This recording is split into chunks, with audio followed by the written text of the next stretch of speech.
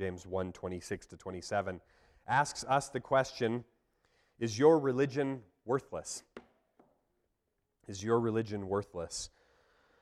Our passage this morning in James 1:26 and 27 is pretty short, and it doesn't have a controlling metaphor that kind of guides the whole thing and summarizes and illustrates the whole point. There is one really colorful metaphor in the passage, but it doesn't so much cover everything and set up the main point of the two verses, so I'm not going to take the approach I've been taking, which is to kind of pull the metaphor out of James and then use that to set up the whole passage. But the main idea in our passage this morning is a contrast between worthless religion and religion that is pure and undefiled. Worthless religion on one hand and pure and undefiled religion on the other. So we need to think about religion just for a minute before we land on James, because the word religion has gotten a bad rap in recent history from the ubiquitous slogan, Christianity is a relationship, not a religion, which I've seen used to justify not going to church or doing all sorts of biblical things like reading your Bible and praying. Or Tim Keller's regular contrast of religion versus the gospel, where religion is used synonymously with legalism. Well, I don't really want to quibble over terms. I've never really liked people using the word religion as a summary of empty Christianity, because that's not how the Bible uses the word. And I think it's easy to actually throw away a bunch of good stuff under the head of religion if we just quickly discard that. But in our passage this morning, we see how the Bible talks about religion. The Bible is in favor of religion. James sees religion as a good thing that can be hypocritical and empty, but ought not to be.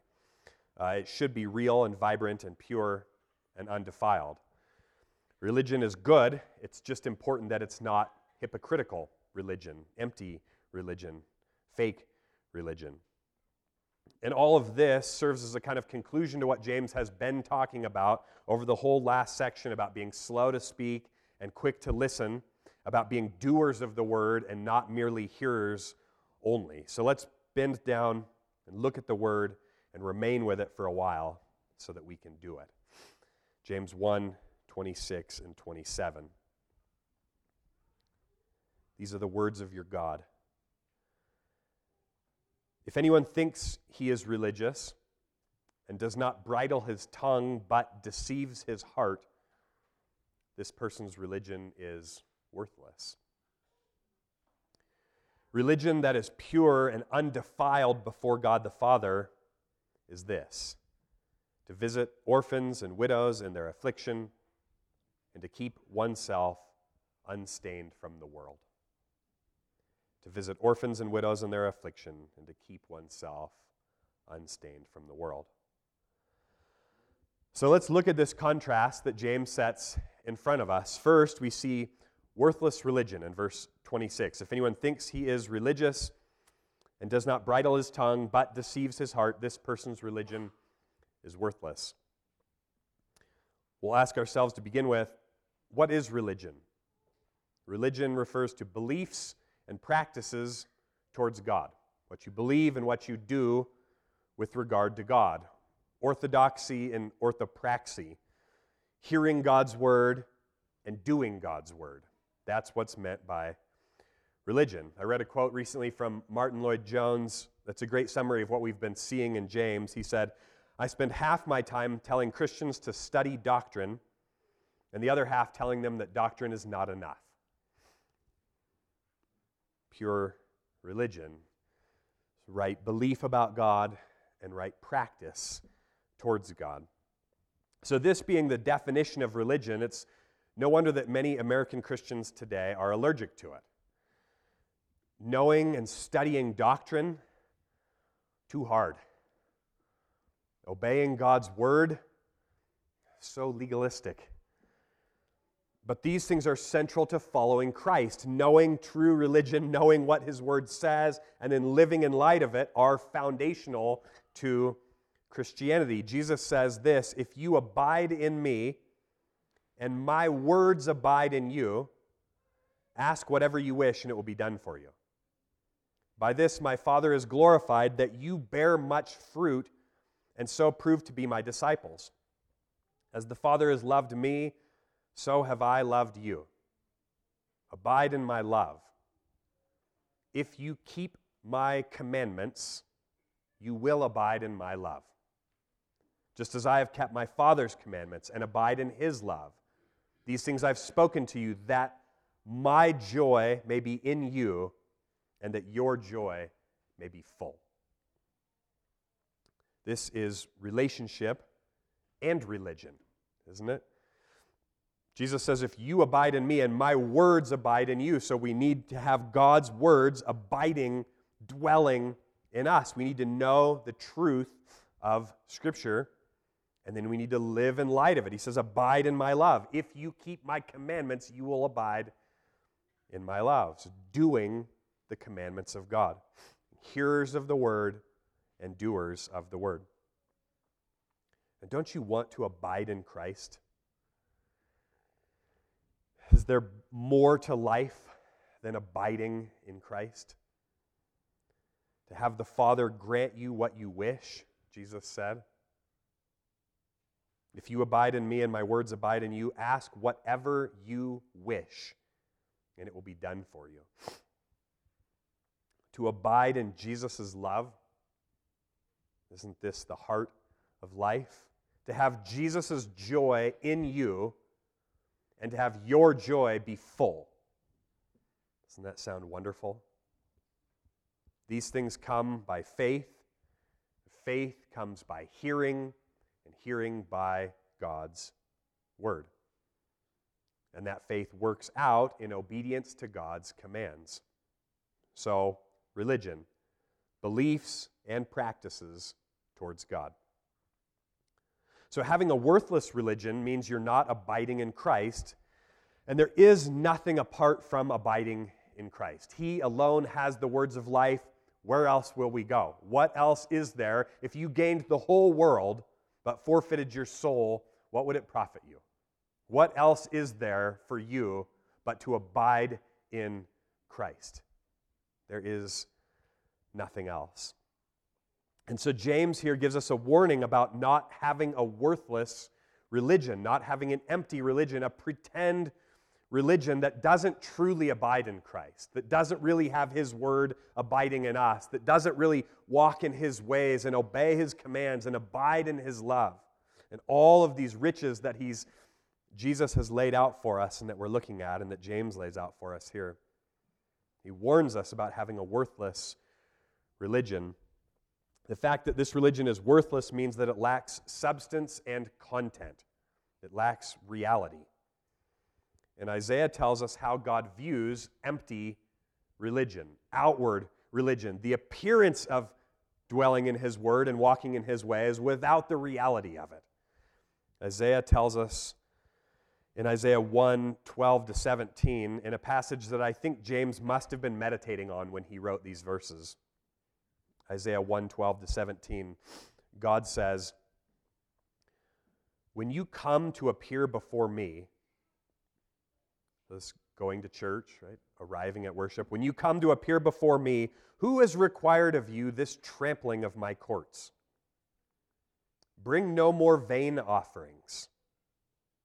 Incense is an abomination to me, new moon and Sabbath, and the calling of convocations. I cannot endure iniquity and solemn assembly. Your new moons and your appointed feasts, my soul hates. They've become a burden to me. I'm weary of bearing them. When you spread out your hands, I will hide my eyes from you. Even though you make many prayers, I will not listen. Your hands are full of blood. Wash yourselves. Make yourselves clean. Remove the evil of your deeds from before my eyes. Cease to do evil. Learn to do good. Seek justice. Correct oppression. Bring justice to the fatherless. Plead the widow's cause. So you think about true religion being about visiting the orphan and the widow in their affliction and keeping ourselves unstained from the world.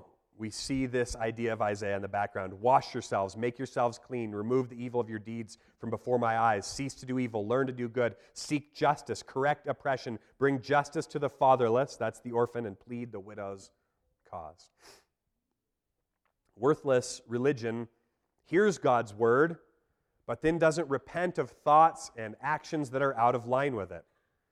It reads God's word, but then doesn't let that word shape your view of everything, your view of the world, your view of life, and then living in light of that. Worthless religion hears God's word, but doesn't live by it.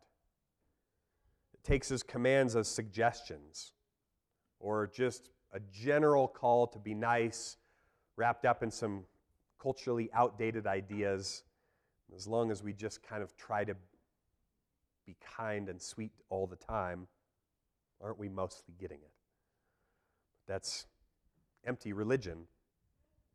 What does James specifically point to as markers of worthless religion? He tells us what worthless religion looks like. If anyone thinks he's religious and does not bridle his tongue, but deceives his heart, this person's religion is worthless. So we have two things that characterize chiefly worthless religion, and that is an unbridled tongue and self-deception. An unbridled tongue and self-deception. And I think that those are summaries of the last two sections that we've been looking at in James. An unbridled tongue and self-deception. An unbridled tongue refers to somebody who's quick to speak and probably then slow to listen. But James has just told us to do the opposite, be slow to speak and quick to listen. So we see this idea revisited in having an unbridled tongue. It summarizes all that we talked about, the person who talks and doesn't listen. And what a metaphor that James uses here, right? An unbridled tongue. What's a bridle? Something you put on a horse. It connects to a bit that goes in his mouth, and then you have reins that you hold on to so that you can turn the horse wherever you want, or you can pull it back and stop the horse in his tracks. So in the metaphor, your tongue is like a horse, and it needs to be broken. You need to put a bit in the mouth of your tongue and be able to stop it when it needs to be stopped, and be able to direct it to the left and to the right when it needs to be directed. That you can steer your tongue to be used for edification, for building up the saints, and not for tearing God's people down. That's what Paul says in Ephesians 4:29 about where you're supposed to direct your tongue. You're supposed to bridle it. Paul says, let no corrupting talk, that means corrupting literally means to tear down, let no corrupting talk come out of your mouths, but only such as is good for building up, as fits the occasion, that it may give grace to those who hear. So if your tongue is just a wild horse that just runs off in whatever direction it wants, it will create all kinds of destruction, and it will show that your religion is empty. But a religious person has their tongue bridled. That's what James says. If anyone thinks he's religious and does not bridle his tongue, but deceives his heart, that person's religion is worthless. So a religious person has their tongue bridled. They control their speech. They use it intentionally to give grace to others. Not perfectly. James will later tell us that no human being can tame the tongue. But by God's grace, we can put a bridle on it and generally lead it where God wants it to go. And we thank God for his abundant mercy for our failures in this. But we do see that we are called to have bridled tongues. But the outflow of what James is saying here is that if your tongue is not bridled, you are not a Christian. Do you see that that's what he's saying in verse 26? If your tongue is not bridled, you are not a Christian. If anyone thinks he's religious and does not bridle his tongue but deceives his heart, this person's religion is worthless. If you use your tongue for slander, for boasting, for gossip, for malice, for busybodying, for witchcraft, for crude joking, for seducing, for lying, for flattering, for selfishness, for calling evil good and good evil, then your religion is worthless. But if your tongue is bridled, you can use it as a means of grace. What an opportunity you have with your words to actually speak grace, to be a means that God uses to give grace to the people that you're talking to?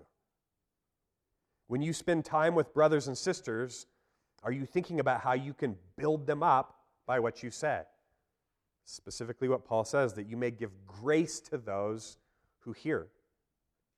If you use your tongue for asking good questions of others so that you may listen to them and know them, if you use your tongue to encourage others, to strengthen them in Christ, to pray for them, to sympathize with them, to testify to the goodness of the Lord to each other, to remind each other of the grace of God in the gospel, to speak God's truth in His word to each other, to tell each other what's true, to give each other words of knowledge and words of wisdom, to prophesy to one another, to exhort one another daily, as long as it's called today, to stir each other up to love and good deeds, to rebuke each other with love and humility when it's needed. Then your tongue is being used as a means of God's grace. So we see that false religion is characterized by a loose tongue, and also worthless religion is characterized by self-deception, by deceiving your own heart. That's the second thing James says. If anyone thinks he's religious and does not bridle his tongue, but deceives his heart, this person's religion is worthless. So the second thing is self-deception, deceiving your own heart.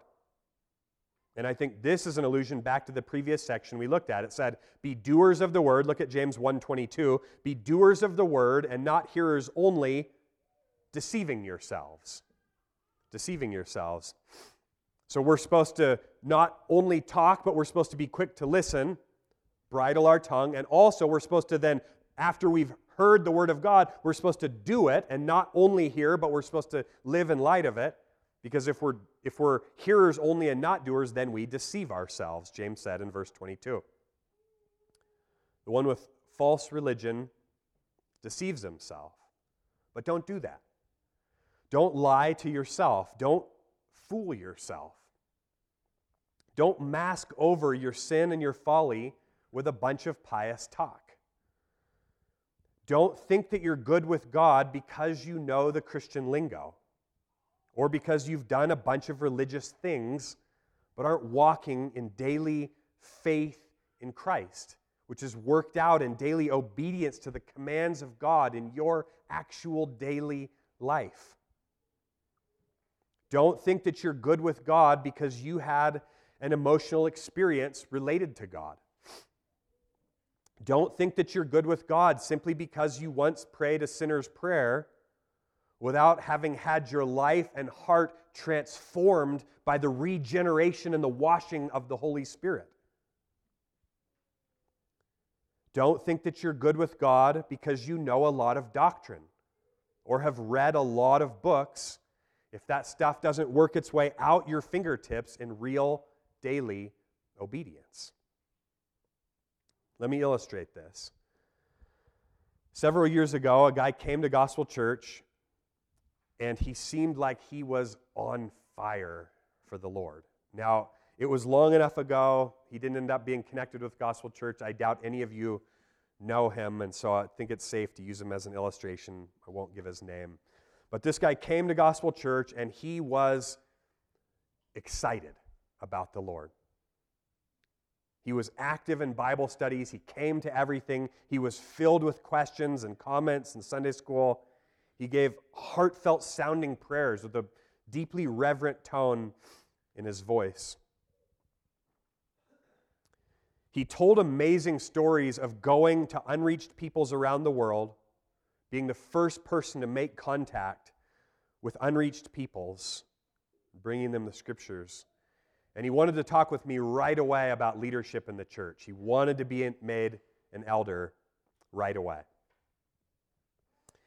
And in all honesty, as a young pastor, I was pretty impressed with this guy. As a young pastor who was looking for leaders, who was looking for help, I was pretty impressed, and he seemed quite mature, and the prospect of having his help was appealing.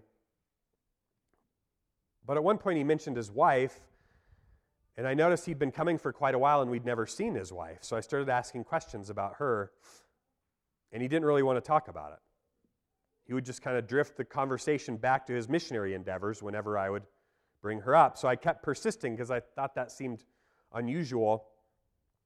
And I found out that he had a wife. She lived in town, but she didn't come because she couldn't stand to be around him. And I started scratching my head. That didn't really match with this picture that I was receiving of him. And I came to find out as I continued to ask him about it and meet with him and dig into it that he often was committing adultery against her. Not like a long time ago before coming to Christ and had repented, but kind of ongoingly, even as he was doing these missionary activities that he was really proud of. Then it came out that all of his kids were in deep rebellion because of his lack of leadership and faithfulness and even presence in the home. And then a bunch of other sins in his life came out, and it became really clear that this man was not mature in the faith at all. He was not fit to be a leader in the church like he was asking to be, because as the Bible says, if someone doesn't know how to manage his own household, how will he care for God's church? And when I told him he couldn't be a leader in the church, but that I would help disciple him and work him towards that through all the sin that was coming out in his life, he quickly laughed and didn't want anything further to do with us. So what's the point?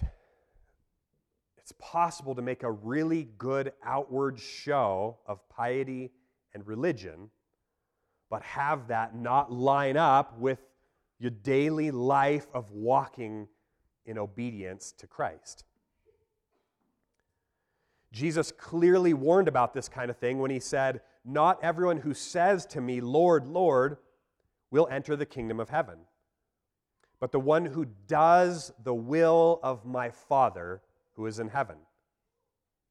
On that day, many will say to me, 'Lord, Lord, did we not prophesy in your name and cast out demons in your name and do many mighty works in your name?' And then I will declare to them, 'I never knew you. Depart from me, you workers of lawlessness.'" Do not be deceived. You can say Jesus is Lord, you can prophesy, you can cast out demons, and you can do many mighty works in Jesus' name, and yet not be known by him.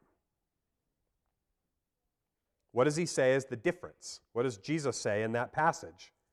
He says, "Not everyone who says, 'Lord, Lord,' will enter the kingdom of heaven, but the one who does the will of my Father who is in heaven." Isn't this exactly what James says when he says, "Be doers of the word and not hearers only, deceiving yourselves"?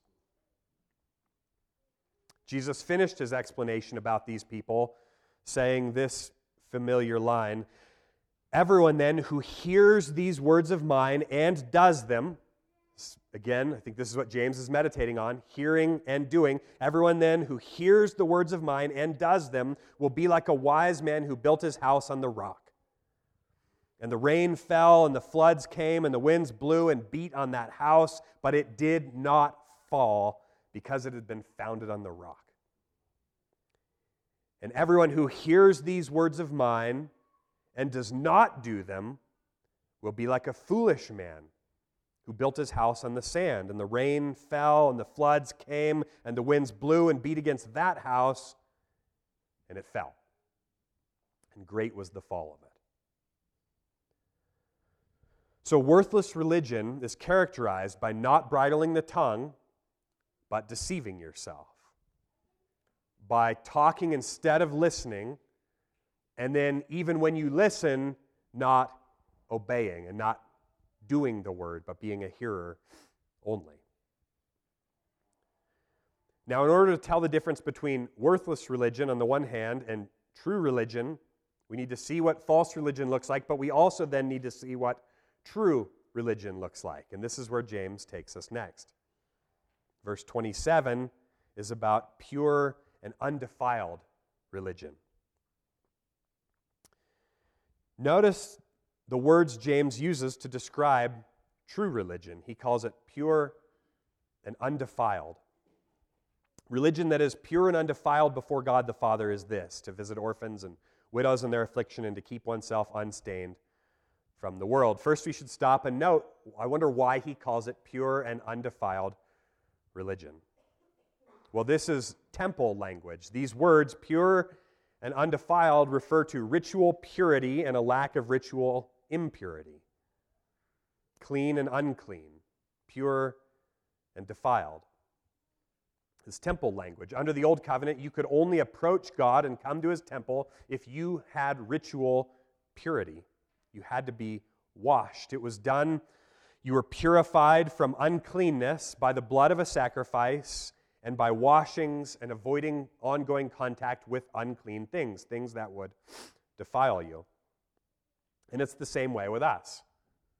We are purified by the blood of the sacrifice, not by turtle doves or other animals like they were, but by the blood of Jesus, which washes us clean from all of our sin. We're made clean. We have our defilement washed away by the blood of Jesus and by the washing of the Holy Spirit. James says we demonstrate that purity, that pure and undefiled. We are able to come to God, to approach him in true worship, worship that's actually able to approach him because it's pure and undefiled. We demonstrate that purity. We walk out that purity in two ways. Religion that is pure and undefiled before God the Father is this: to visit orphans and widows in their affliction, and secondly, to keep oneself unstained from the world. So again, two things. First, true religion visits orphans and widows in their affliction. Knowing God is about more than learning a bunch of stuff about his word, though it involves that. Remember the Martin Lloyd-Jones quote, the first, telling people they need sound doctrine and then telling them sound doctrine is not enough. Knowing God is about more than learning a bunch of stuff about God's word, certainly not less than that, but it involves an active care for those who are in trouble, for those who are afflicted, particularly those who have no one else to care for them. He highlights the orphan and the widow as the clearest example of this kind of thing, though you wouldn't want to say, well, you're not a widow, you're a widower, and so we got no help for you. Right? That stands for all those who are in need, but these are the greatest cases of need. Why is this so central to true religion? Why, when James only lists two things, now neither would we want to say, well, it doesn't matter if you read your Bible because James says true religion is just caring for orphans and widows and keeping yourself undefiled from the world. But he highlights these two things as central, as representative of the whole. Why is this so central to true religion, caring for orphans and widows in their trouble? I think fundamentally because this was you. Orphans and widows are you. You were in eternal trouble, eternal affliction in your sin and rebellion against God. You were under the wrath of God for your sin. You were without anyone to help you. You were in desperate need with not enough resources to help yourself. And God came to you. In the person of the Lord Jesus Christ, God saw your trouble. He saw your affliction. And he was moved by his love and his mercy and his compassion to come to you in your affliction and to rescue you. And to show you his mercy and his kindness. And to save you, and to give the Lord Jesus Christ, to give the life of his own Son, to wash away your sins, to restore and regenerate you, to set your feet on the rock, and to give you everlasting life in the Lord Jesus Christ. Amen. And when that happens to you, it changes you, doesn't it?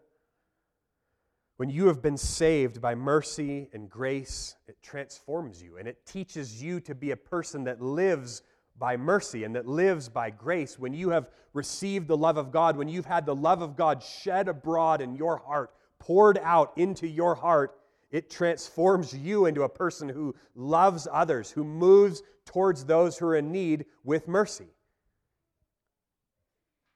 It doesn't make you like that unforgiving servant who couldn't pay his debts and was headed for debtor's prison and came and pleaded his case, and the guy forgave his debt and let him go.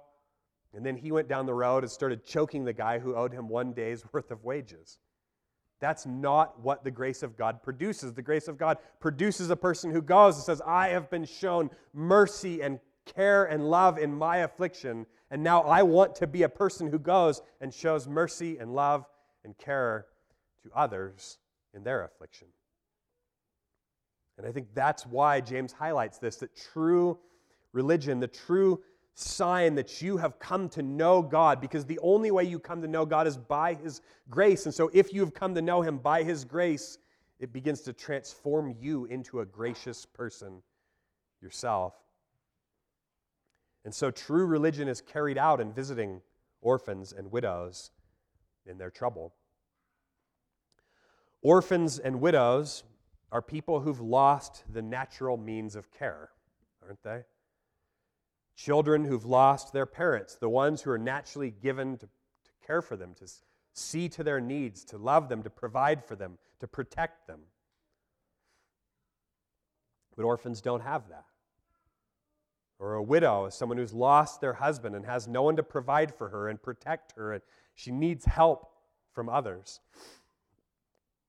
And so we are to visit orphans and widows in their affliction. They have trouble. They need help. The word for visit here is an interesting one. Religion that's pure and undefiled before God the Father is this, to visit orphans and widows in their affliction. The word for visit is episkeptomai, which is where we get the word episkopos, overseer. It's another word for an elder or a pastor in the New Testament, in the Bible, one who watches over, one who looks to the needs of others. This is more than simply going to somebody's house when it says to visit. It's to look over this, to look to them, to look over their situation. It means you watch over something to take care of it. You look out for orphans and widows.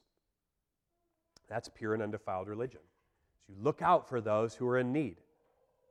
You give food to hungry brothers. You welcome brothers and sisters who are strangers. That's literally what hospitality means. Did you know that? The word hospitality literally means a lover of strangers. That you see the stranger and you don't recoil from them, but you love them and you welcome them. You clothe naked brothers and sisters. You visit brothers and sisters who are sick or in prison. And when you do this to the least of the brothers of Jesus, he says you do it to him. Isn't that something? So what about you? When you see people who have no one to help them, do you take it upon yourself to help them? Or do you shove off the responsibility by asking, like Cain, am I my brother's keeper? Is that my problem? Yes. You are your brother's keeper. And yes, it is your problem. When you see somebody in need, do you assume that someone else will do it? That somebody else will take care of it? I'm sure somebody else will help them. There's a person, they're in need. Maybe even I feel a little bit of compassion towards them, but I sure hope somebody else helps them. But who did Jesus call to do this?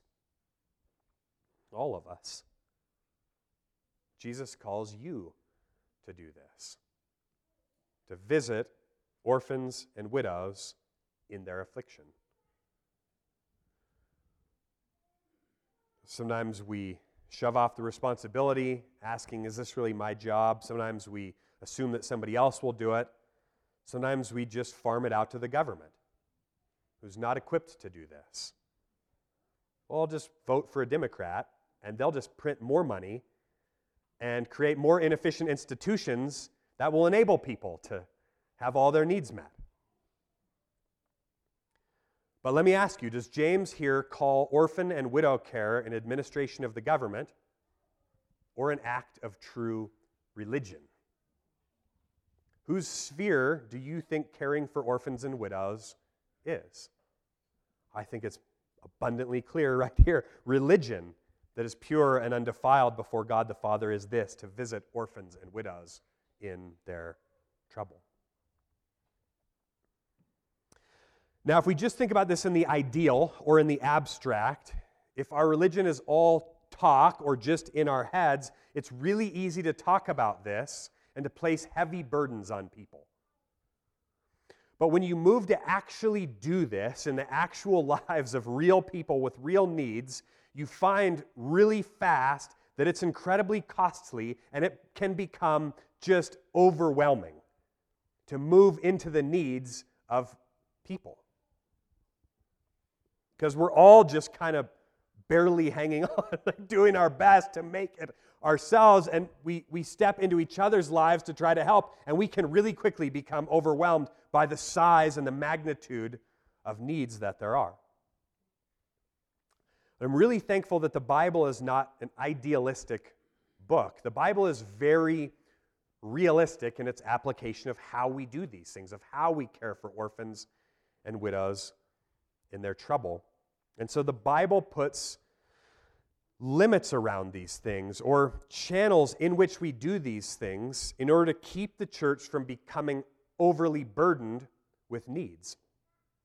That's the language of the Scripture itself. So when God calls us to care for widows, He gives us very clear specifics on how we do this and who does it, so that the church doesn't become overly burdened with it and buried under the needs.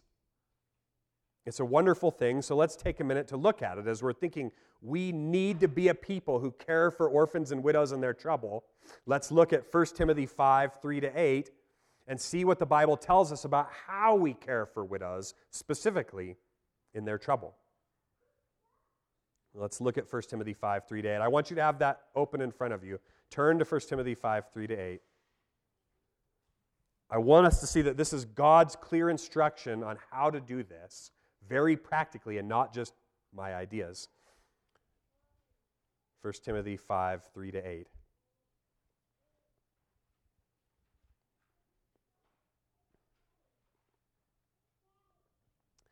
Honor widows who are truly widows. But if a widow has children or grandchildren, let them first learn to show godliness to their own household and to make some return to their parents, for this is pleasing in the sight of God. She who is truly a widow, left all alone, has set her hope on God and continues in supplications and prayers night and day. But she who is self-indulgent is dead even while she lives. Command these things as well, so that they may be without reproach. But if anyone does not provide for his relatives, and especially for members of his household, he has denied the faith and is worse than an unbeliever. Now, there's some more instruction here, and we'll turn to it in just a minute, but let's stop there. Widows are to be cared for by their own children and grandchildren. There's specific lines of how this is to happen. Widows are to be cared for by their own children or grandchildren. And as they're cared for, they are to be given to prayer with their hopes set on God and not self-indulgent, so that they're a heavy burden on those caring for them. If they're self-indulgent, they would become a heavy burden on those caring for them. Now, in today's climate, you're not allowed to say this. I love the Bible. It just cuts right through it all. You're not allowed to suggest, a widow is somebody in need. You can't assume that she has responsibilities. You can only talk about how you help her. You can't talk about her responsibilities. But the Bible cuts right through that and just says the widow has responsibilities, and those whose job it is to care for the widow has responsibilities, and everybody needs to be shepherded through their individual responsibilities. It's beautiful.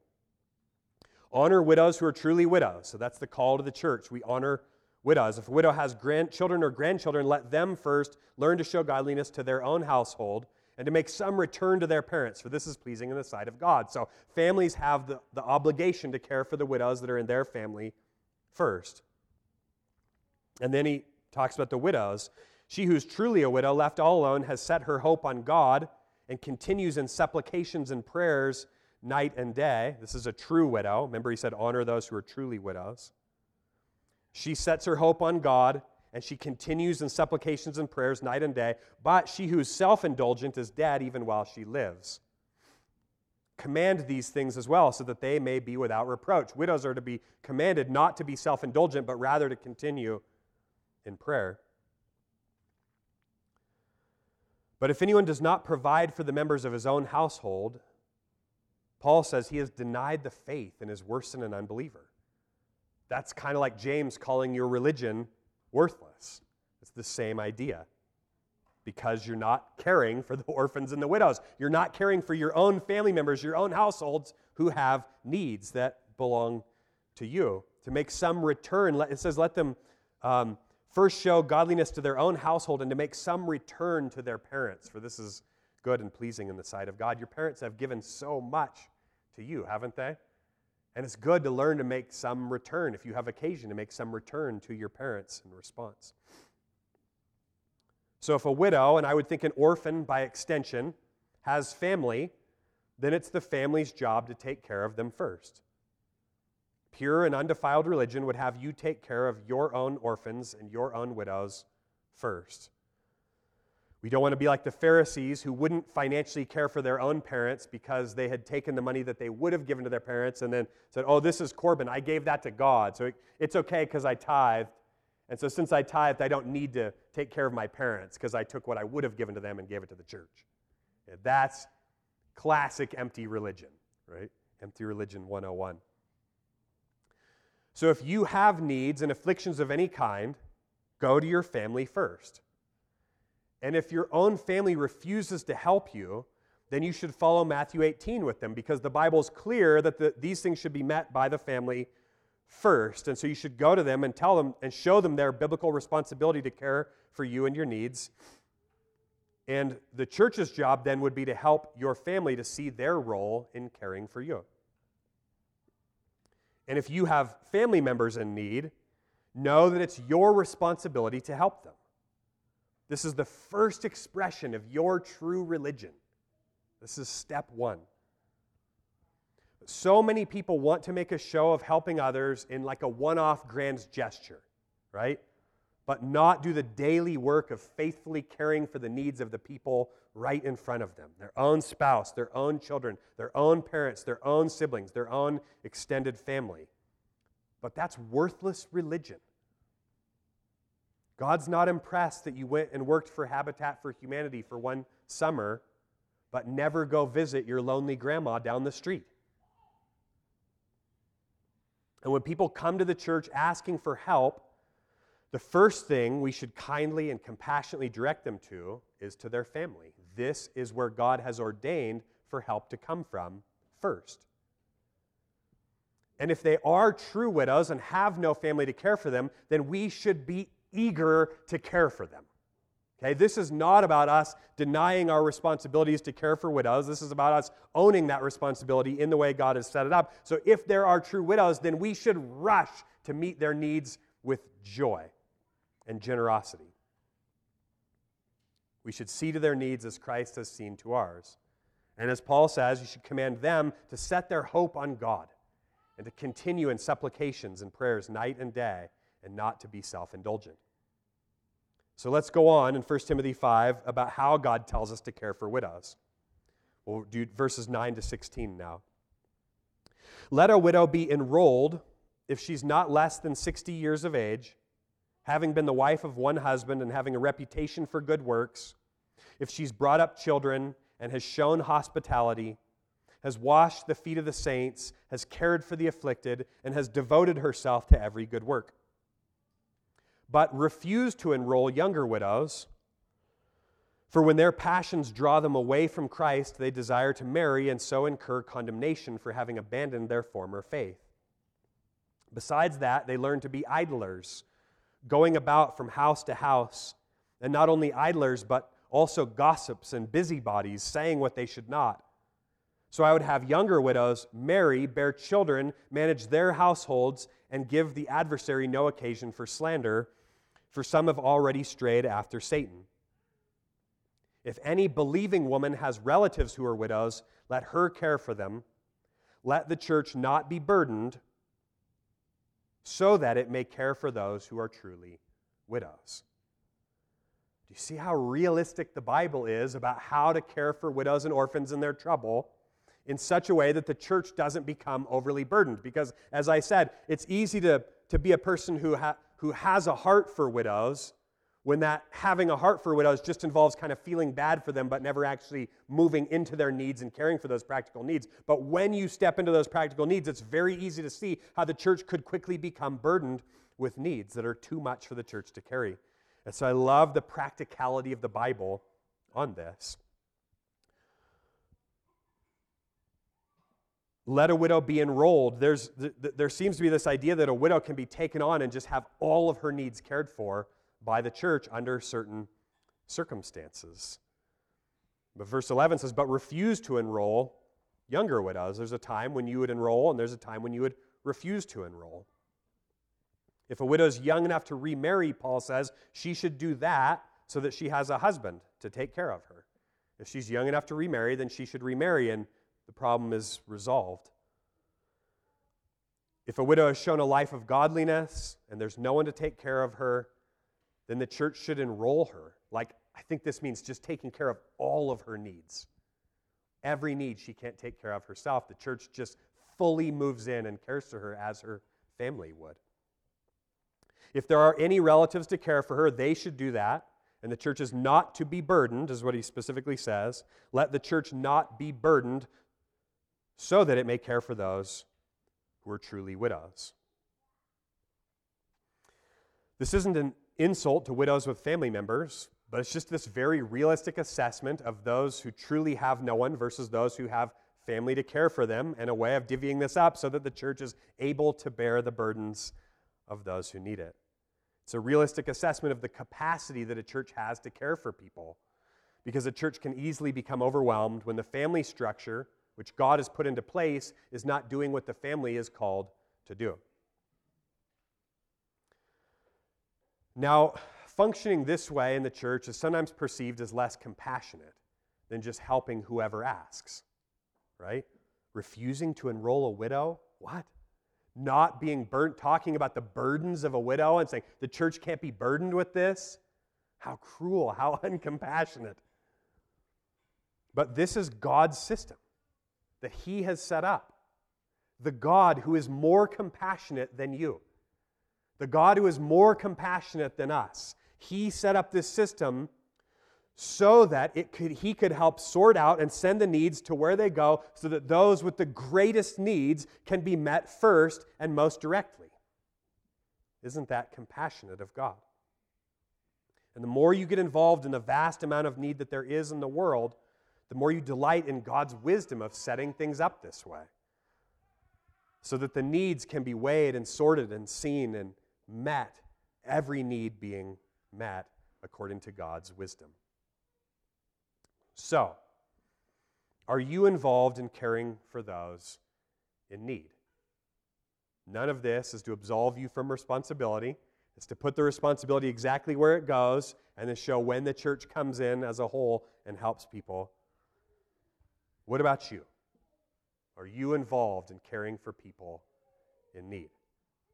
Starting with your own family and really investing deeply in your own family until all the needs there are met. That's true religion. And then going beyond that to others beyond yourself and your own household to truly see to the needs of others beyond your household.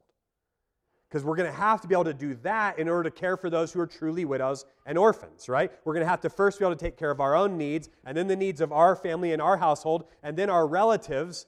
And once we've done all of that, then we'll be able to go even farther to care for true orphans and widows who are beyond those things. That's what it's going to take to exercise true religion. But consider that the ability to do any of that starts with your own self-discipline, with hard work so that you have something to give to those who are in need.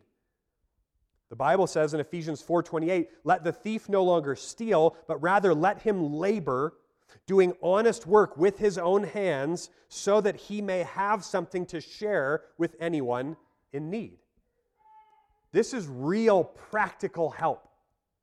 This sounds suspiciously like work. Can't we just get somebody else to do it and then feel compassionate about it? Can't I just go on kind of one weekend trip and check off like I cared for people? No. This is working hard day in and day out so that you have extra, so that you can give to those who are in need. That's where it begins. This is where true religion and orphan and widow care starts.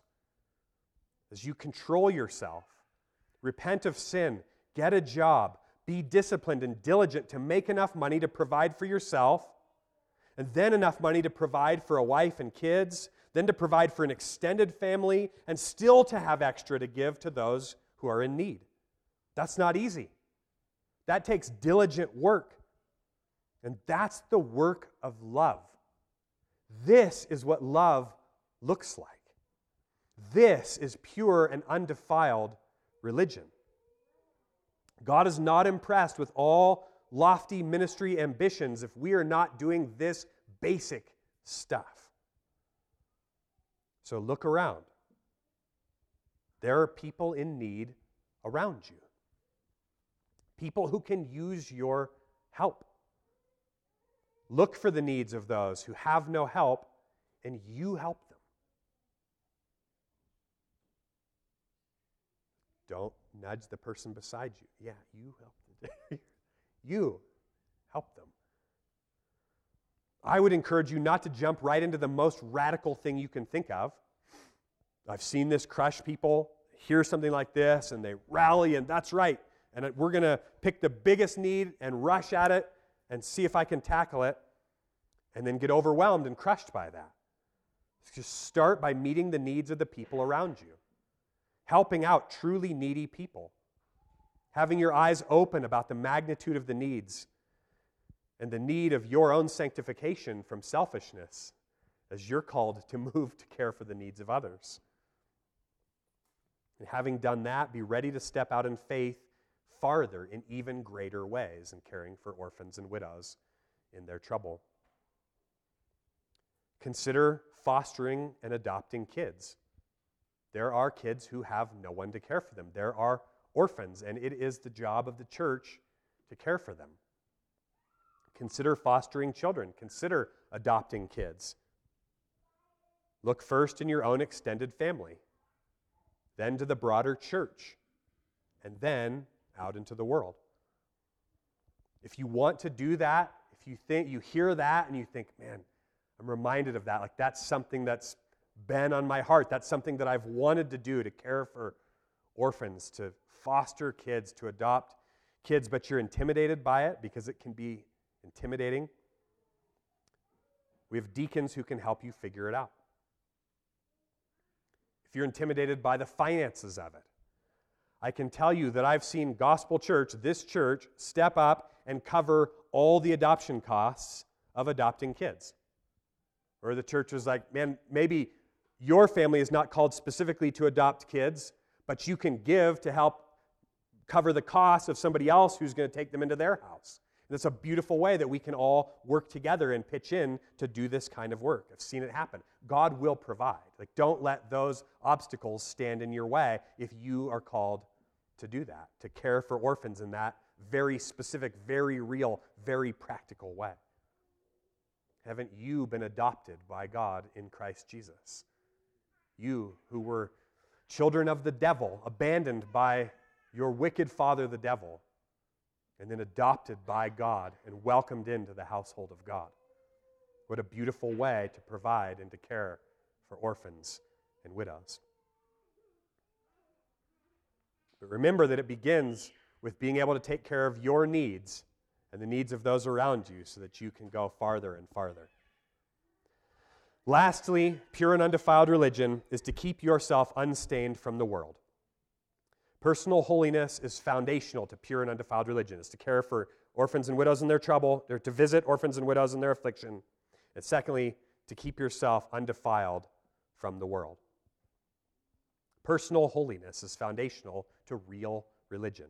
To truly know God and trust in Christ and love Him is to walk in His ways, to keep His commandments, to confess your sins, and to repent of them daily. True religion is righteousness and obedience to God's commands by faith. You can't make up for being given over to the lusts of the flesh by being a person who helps others. It's both of these things together. How many people in liberal churches pride themselves with yard signs about all the causes they care about, but are compromised in the sins of the world, like practicing and supporting abortion, homosexuality, effeminacy, drunkenness, idolatry. Not going along with the ways of the world, keeping yourself unstained by the world, is part of your pure and undefiled religion. There's a lot of defilement in the world today. We're not unique in being the church among a sinful people, but we are living in uniquely dark times, and there is plenty of defilement ready and waiting for you. All over Netflix, all over social media, all over the internet, up and down Main Street, in back alleys, in boardrooms, job sites, clubs, online communities, clinics, and on and on. There's defilement all over, just ready for you. I'm not saying you can avoid all of those places, nor should you, but you must remain unstained by the world. You must not go along with them. You must not believe like they believe and act like they act, but you must be a light shining in a dark place. Religion that is pure and undefiled before God the Father is this: to visit orphans and widows in their affliction and to keep oneself unstained from the world, to do righteousness. And you can't just pick one or the other. Like, well, I'm going to do a lot of righteousness, but I'm not really going to care for others. That doesn't count. It's both of them. Nor can you pick the other, right? I really love to help people, but I don't really worry about that righteousness bit. It's both of those things together is what true religion looks like. Let's wrap it up. Let's summarize it and wrap it up. How do you know if your religion is pure and undefiled? How do you know that you haven't deceived your heart with worthless religion? John gives us a crystal clear answer that summarizes what James has been saying. 1 John 2, 1-6. My little children, I'm writing these things to you so that you may not sin. But if anyone does sin, we have an advocate with the Father, Jesus Christ the righteous. He is the propitiation for our sins, and not for ours only, but also for the sins of the whole world. And by this we know that we have come to know him, if we keep his commandments. By this we may know that we are in him. Whoever says he abides in him ought to walk in the same way in which he walked. I love this passage because it shows so clearly both the free forgiveness of sins in Christ and the absolute call to live lives of righteousness. The aim is that you do not sin, that you keep yourself unstained from the world. But if you do sin, you have an advocate with the Father, Jesus Christ, the righteous. This is no works salvation. This is no bootstrap salvation. This is forgiveness, free and full, in Christ Jesus by faith alone, that works its way out in real righteousness. Are you convicted by the Bible today? Is sin revealed in your heart and life? Bring it to Jesus by faith, and you can find free and full forgiveness for all your sins. And know that Jesus' religion is not worthless. Jesus' religion is pure and undefiled. And that means that Jesus visits orphans and widows in their affliction and keeps himself unstained from the world. Jesus alone is unstained enough to be your righteousness before the Father. He alone has the perfect religion that's accounted to you for free by faith. And Jesus has a heart abounding with compassion and mercy and grace that he is moved to go to those who are in need. And so if you are poor in spirit and you need help and you need to be rescued from your sin and from your darkness, you call out on the Lord Jesus and he will hear you. And John says the way you will know that you've truly come to know him is that you will walk in his commandments and walk in the same way in which he himself walked. Let's pray.